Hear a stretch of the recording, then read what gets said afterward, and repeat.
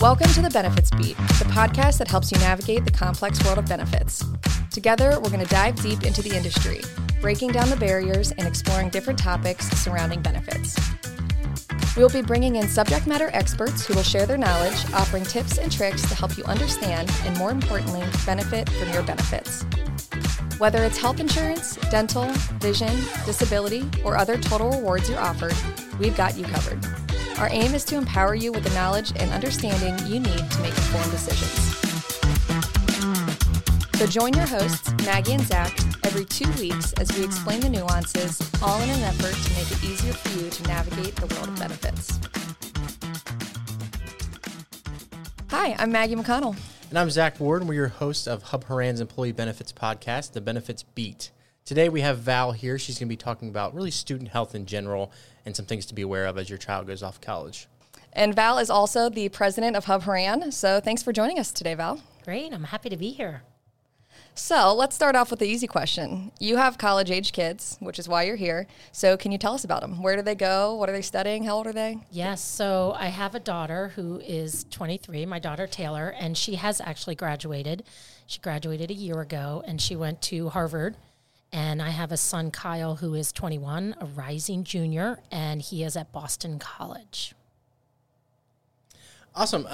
Obviously, you have a lot of experience in the insurance industry, but are your kids on your plan? Did they end up taking the student option?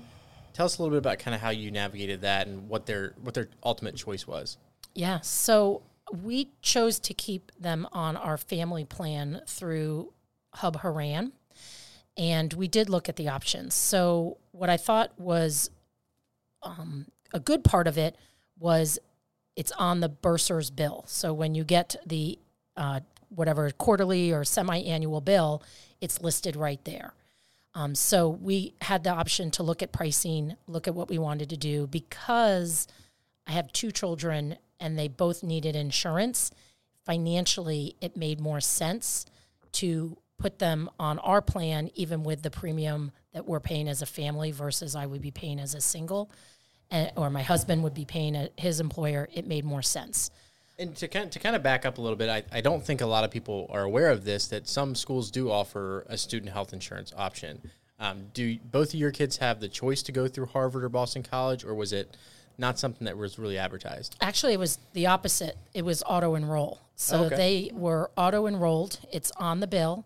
And if you chose not to take it, you had to submit proof of insurance somewhere else. So I think in many instances, it's a really good deal. Because I had two in college at the same time, it did not make sense for us, again, to move off the family plan and move to single plans. But it was far more economical than anyone would get on an individual policy. I mean, we're talking, a cost of about $3,500, $3,000, around there a year. It can be even lower versus what an individual plan would cost, even through an employer with their contributions.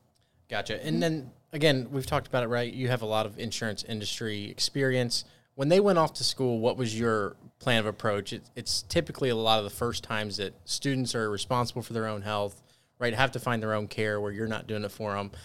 What was your cadence, so to speak, on kind of educating them as they went away to say, hey, this is what you need to know? Mm-hmm. Okay, so parents, you should be terrified. Your kids have no idea what to do. None. So we have kindly taken care of them and managed that, and you don't even realize you did. So here's what I would do better in hindsight. I did it more for my son than my daughter because I had some years. They will get sick sometime in the first month. So sore throat, some sort of flu. It's just everyone's in dorms together and all of that. So I would do a couple things. One, they actually have to know that they have an insurance card. As simple as it sounds, they don't know it. So copies of it on their phone. I also made them register on whatever the carrier's website was, because that also, and showed them, here's how you get your insurance card. Silly things like you actually need to put our home address as the billing address if you have to go to a provider, because when you get the balance bill, it has to come to us because it will affect your credit rating. We chased bills down freshman year for months because they didn't do that. The third thing I made them do is sign up for virtual programming. Almost every carrier has it. And I said, when you get sick, it costs a minimal amount. You put the credit card down and you get your appointment right there virtually. They are so comfortable with it, and then it's right there. They can prescribe. The other thing when you do that is they have to figure out a pharmacy near them, whether it's going to be the school pharmacy that accepts prescriptions, whether it's the CVS or Walgreens right near their campus. All of those things, I promise you, when they're sick and trying to do it and you're long distance, it's extremely stressful. Get that all done. Even though, as my kids say to me, you're mummifying it. I'm like, yes, I am mummifying it. I'm a mum. So there. So I would say all of those pieces are really important. I did not worry about, we're on a high deductible health plan. I did not worry about HSA, paying for it with the card. I made them learn to keep receipts, take a picture on your phone, send it to me, so then I would go and do the reimbursement from my HSA card. I know that's a lot of insurance geekiness, but that would be my checklist. Well, that's a good checklist. I don't think most parents know to do that, but I mean, we have the hindsight. We're in the insurance industry, which makes it significantly easier for us to be able to tell people, because I'm thinking about when I was in college, I had my ID card, and I did take a photo of each side just in case something were ever to happen, but we didn't have the telehealth. I didn't have the access to the apps, which would have made life significantly easier. But I think we all are more comfortable with the telehealth world, especially recently. So absolutely. And, Maggie, the other thing I'd say on that is a lot of universities have an associated health service, and it is a revenue part of their business. And if you look closely on your bill, you're probably paying for it. Mm-hmm. So I would say I was paying between $400 and $600 a semester, whether I liked it or not. And I even fought them during COVID because I said, how could I be paying for something I'm not physically near? And I still had to pay it. So that was my other counsel to my kids is typically those services will be free. So that is also another avenue, and they need to know where that health service is, especially if you're covering it and you're paying for it. One of the things that I love about just understanding insurance in general for college-age students is a lot of people don't realize that's a majority of the reason why people drop out of school or are failing in school and having issues is a lot of times their health, right? They've got something going on. Maybe they missed some classes, and they just don't know where to go. They don't know how to get better. Mm-hmm. So instead, they fall behind in classes, and ultimately a lot of times it ends up in them dropping out of classes. I think you're right. I personally experienced my son I get a little verklempt on this. My son got long-term COVID freshman year, and it was really hard. And it's really hard to be a flight away from your child when they're going through that. Again, in hindsight, some of the things I would have done differently instead of just panicking and crying about it would have been, one, I would have called my EAP program. I can't believe I'm in this business, and I did not do that. I called relatives, I called friends in Boston, I called all crews, but I never thought, I'm going to call EAP and get a provider, because we didn't know it was long-term COVID at the time. So that would be one. I would also tell you, and it's just where we are, but your kids will have some level of mental well-being downfalls while they're in college, and they will have, maybe it's anxiety, maybe it's stress-related, maybe it's depression, maybe it's other things, but that is going to happen. And in my experiences, I was underwhelmed by the school's responses to it. It just was, and it's too bad. And they talk it, and it's all in all the pamphlets, and go to your dean and do this, and blah, blah, blah. I was underwhelmed. And so I would tell you that this generation going through college is very comfortable saying, I'm going online and I'm talking to someone about my stress. And finding out if any of those are covered within, or again, using your EAP, because they're usually short-term problems. These are not typically long-term. I would highly encourage people to understand that. So I wish I had thought, as I'm in the industry, to use that first. I think the school they don't know what to do with individuals when they have major problems. But if you go to the school and say, we have this problem, they're very responsive. They just they're not good at the identify and try to fix it. They're there to what I call, and the word they use is accommodate for it. So once we realized my son had long-term COVID, that involves chronic fatigue. It involves not being able to do 3 papers and not have sleep in a 24-hour period kind of things. So we had a physician, he had to go forward and do it because he's an adult, and he went forward and got what we call accommodations, which were very helpful. And they weren't crazy accommodations, but there were things like he could never have 2 exams on a day, and a professor had to compromise on it.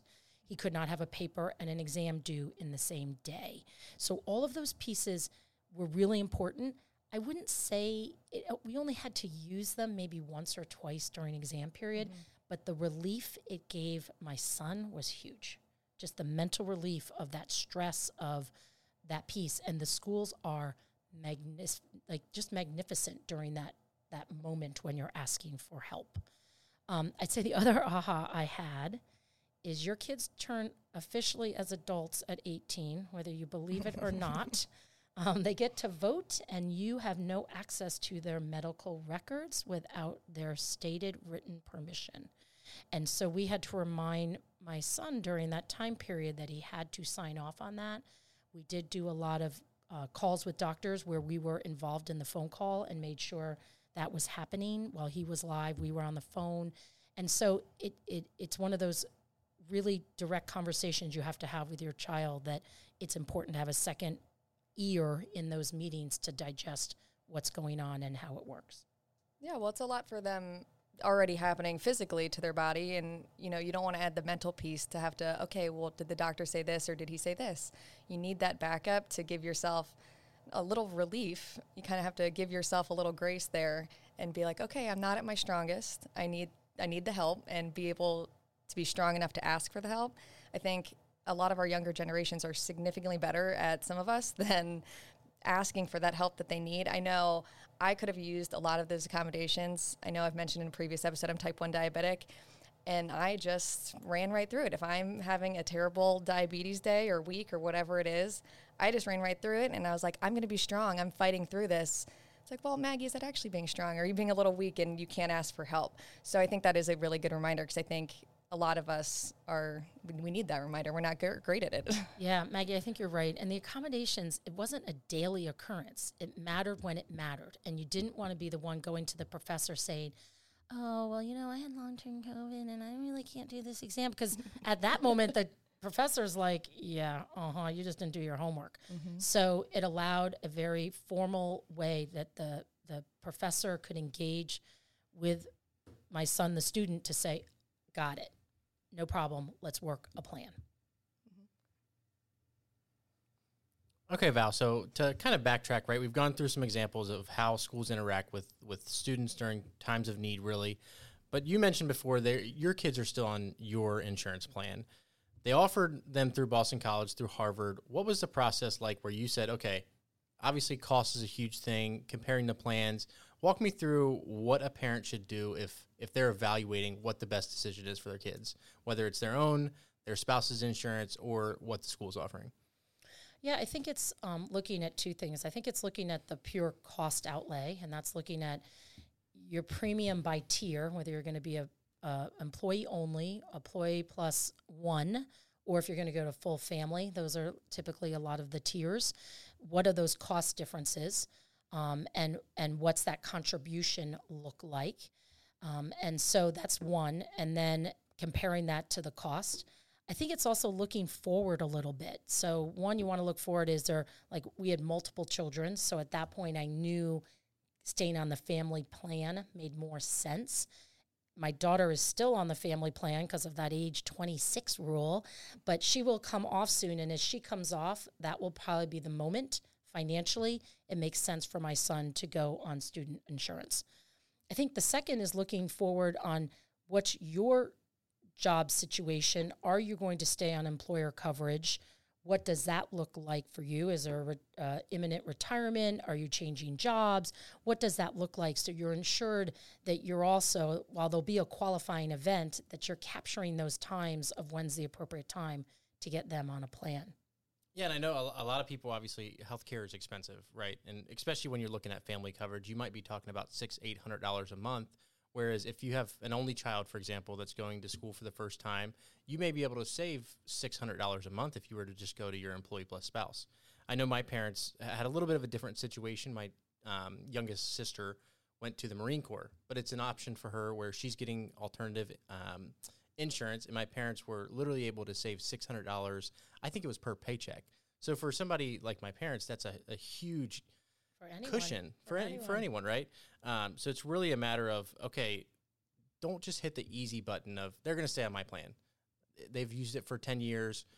Let's not even look at the student option. Really evaluate what plan is better and what cost makes sense. Absolutely. And the plans that are going through the universities, we have our own campus health solutions at HORAN.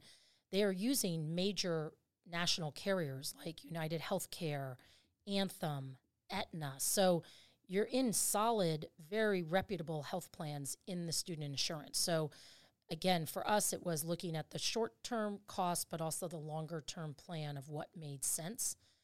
And for us today, it does not make sense to go on. That probably won't be the same next year. That's a good little segue, too, that I think sometimes people forget about is just networks in general. If you're with a Anthem or United Healthcare, you're probably okay, but in some instances, you may have a very strict network where your employer is specific to that area. And as you mentioned, if your kids are going off to Boston, that network may look a little bit different. So something to keep in mind that if you want your kid to have access to care, that's something you should look at ahead of time versus trying to react later on. Absolutely. I guess the only other tip I do is make sure you're ahead of the dentist and trying to get the appointments over Thanksgiving, Christmas, and spring break. And good luck. Better be very nice to your dentist because you have to have those appointments. Yeah, right. And you have to tell your kids there is no way you can break that appointment. That's a great reminder. Okay, so Val, is there anything else you want to add? Yeah, so first of all, thank you. This has been super fun. I love passing on all the things I learned and maybe didn't do as well the first time around. I would tell you the last words of advice I'd remind you of. You think your kids are only going to go for their annual physical and maybe one other time. When they're in college, I promise you they are going to use their health plan more than you ever imagined. And it just is what it is. I don't know why, but it just is that age. And so be prepared. Make sure you have all your things buttoned up, and you will be fine. Just a little more of a reason to educate them around how health insurance works in general, right? You don't want them to go and not get care because they don't know how to use it. No, and then the next time is when they get their first job, and you have to help them through that. Starts all over again. Yep. Okay. Well, Val, thanks for your time. Thanks. This was awesome. Nothing we say in this podcast is representative of any specific plan and should not be considered as legal, regulatory, or accounting advice. If there are any discrepancies between what we say and your plan document will prevail. If you have any questions about your benefits, please reach out to your HR representative. Thanks for tuning in today. Our suggestion box is always open, so if you have a question you would like us to answer or a topic you would like us to cover, send us a message on Instagram at @thebenefitsfeed. And remember to subscribe on your favorite listening app so you never miss an episode, and be sure to follow us on social media for more benefit tips and tricks.